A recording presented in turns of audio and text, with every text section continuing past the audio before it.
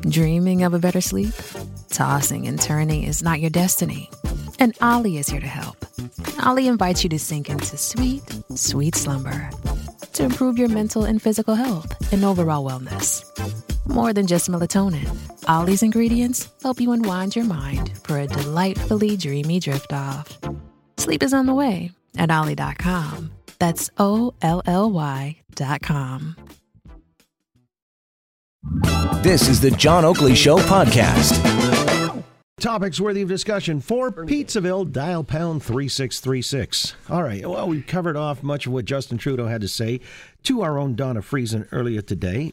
Before I move on, Elizabeth May was in New Brunswick yesterday, and she was suggesting an increase in spending on mental health that was induced by climate change. Leads to a lot of anxiety and depression, especially in our youth. And as leverage to, her green agenda or whatever. I mean, does that make sense? I mean, conflating the two, that mental health is impacted by climate change, Rocco Rossi? Look, I think the mental health issue is an incredibly serious one, and trying to have it do double duty for you is really not appropriate, I don't think. There is enough rationale for us to do more and invest more in this area without having to conflate it with another issue at this point. All right. Kevin, do you see it in the same light? I mean, the idea that this is so horrific, the scenarios put forth, Elizabeth May is talking that, Green New Deal kind of thing, where we've only got 11 more years to turn it around. Otherwise, we're cooked. And this is now being inculcated in young people. Yeah, I think two things related to this. First of all, regarding Elizabeth May, I've seen polling data that increasingly indicate that she has credibility, large credibility, only on climate change, but not on anything else. And this would be an example of her failure to resonate properly on another reasonable policy issue. So, but then relatedly, your comment, it's hard not to think about the Greta Thunberg. Thunberg.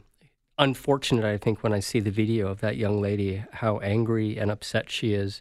And it's just, it's inappropriately angry and upset. And I can't help but worry about her. All right, well, here we go. Because yesterday, a lot of people were suggesting that this, was so emotionally impactful. People couldn't help but notice she was calling out political world leaders. And in fact, Donna Friesen even referenced that in her interview with Justin Trudeau and what he might say to her if she were there, and querying him and everything like that. And a lot of folks went away suitably impressed by the young lady. Here's what she had to say. For more than 30 years, the science has been crystal clear. How dare you continue to look away and come here saying that you're doing enough when the politics and solutions needed are still nowhere in sight. All right, we could go on. She talked about, how dare you, you've stolen my childhood, you've stolen my future, and so on. Elissa Freeman, I mean, let's say from a PR standpoint, I'm sure it packed a wallop for many, but is she a legitimate activist or a mere pawn here? And her anguished plea, is that a real-world concern that she's discussing here, or she's just the product of climate alarmist indoctrination? Well, that's a loaded question. When I woke up this morning, my feed was actually blowing up with that clip and a little bit longer of her talk or her imploring at the UN Assembly. I think that people do look at it as impassioned. I think they look at it as real. And I think they looked at it as authentic, you say? Yes, they do. And I think that there are people from the left who are maybe conflating this idea that, she is a child, she is a pawn of this narrative, and they're using her because how are you going to say anything against a child? Well, that wouldn't be from the left necessarily. That would be, as you're saying, the right would see it that way. Oh, sorry, right. Correct. Thank you for the correction. However, why would you use her as a pawn? And therefore, it's sort of, people look at it as a defense that, you're not going to say anything about a child, and you're not going to do anything that would talk about her own mental health. So, therefore, there's a linkage there. She does have Asperger's. She has a number of issues. She has Asperger's. She has mutism. She has a lot of issues. However, despite all that, she's incredibly articulate and incredibly impassioned. And, when we're talking earlier about, taking mental health and talking about, environment anxiety, I think that what Elizabeth May and the Greens were doing was sort of taking a flavor of the day narrative, because, here is a young girl and here is a whole protest of kids who were let out of school last week in order to, who are worried ostensibly about the environment, and, take that and say, well, this is feeding that. And I think that that's where that whole narrative came from. And I think that she's talking about truths that we just don't want to look at. And when you look at some of the interviews that she has endured and what some of the pundits have been saying about Greta Thunberg, I mean, she has taken a lot of heat and a lot of flack over the past week. So when it culminates in this speech, it's no wonder she was angry, and it's no wonder she was impassioned. Yeah, it's kind of curious to me, though. I just remember my own youth, and at 16, I wasn't that articulate, so there's no surprise there, except I didn't know that much either to draw on a wellspring of information that I could have an informed discussion about something as complex as climate change.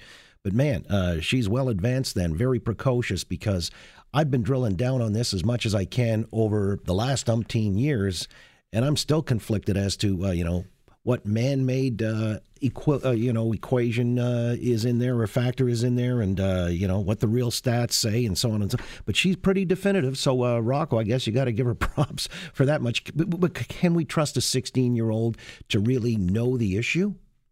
Look, I don't think anyone is saying this should be the scientist and the word that everyone believes. But quite frankly, if you can't be passionate about something, agree, disagree. If you can't be passionate about something when you're 16, when are you going to be passionate about stuff? I find her incredibly impressive.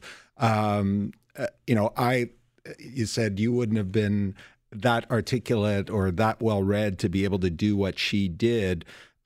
Neither of us or any of us in this room had the talent to write a symphony in our single digits. Mozart did. There are prodigies in the world, and she clearly, wherever she is on the spectrum, she has a level of articulation, a level of ability to put an argument together. Well, but is it based on true scientific knowledge? I mean, the jury is in on this, and she subscribed to it? She is a passionate advocate. And again, people then have to sort out the position. But I find what she is doing as authentic to her, that she... Well, to her or to the cause? I mean, look, because she's going to influence. She's an influencer. She is definitely an influencer. Look, when you take a look in Ontario... Come on, we're brainwashing our kids. That's what's going... Come on, let's call a spade a spade here. When kids came home to talk about recycling... She's been brainwashed... And they're taking advantage, and she is articulate and bright and capable and any number of things. But she is only 16, and I actually believe that 16-year-olds generally aren't emotionally equipped to handle these types of issues. Well, we can argue about what that age is, although somehow Omar Khadr at 16 wasn't a child soldier, so we discount him. But she's credible because she's on the right progressive side of the spectrum, I guess. But she just didn't pop out at a thin air. So her belief system just didn't happen last week. But John's question isn't limited to her. It's about our children coming home from school every day with the crap that's being shoved down the throat by our socialist teachers today on this crap, where there is no circumspection, there is no balance. Okay, well, I didn't get that from his question, but that's okay. That's what I wanted to hear. No kidding. But I do think that the emotional anxiety about the environment is reaching a fevered pitch. And I do think it is affecting our kids. I really do. And it's hard as a parent, especially with younger kids, because they see Greta and they talk about it in school. And how do you come up with these answers? We're telling them that the world is going to end, where they're being told. We're not. I'm not. I sound like Justin Trudeau, for God's sakes. I am not telling kids the world's going to end, but a lot of teachers are, and so is Greta. And I don't think that's fair to children, and I think it plays on importantly susceptible minds. I think that the issue with this whole environmental lobby is that it's either all or nothing, and there doesn't seem to be any in between. Like when Alexandra Ocasio... it's complex, it's nuanced. I mean, this is the point I'm making, and yet, we're talking about we're being sold on an emotional level rather than an intellectual one. When they came out with the Green Deal, when Alexandria Ocasio-Cortez came out with the Green Deal, I mean, it's very, very rigorous. And people looked at it and thought, are you kidding me? I'm not going to do that. And I think the issue with this whole lobby is that, and people are eventually going to see through it, is that, so I'm a bad person if I don't go all in and if I take my car?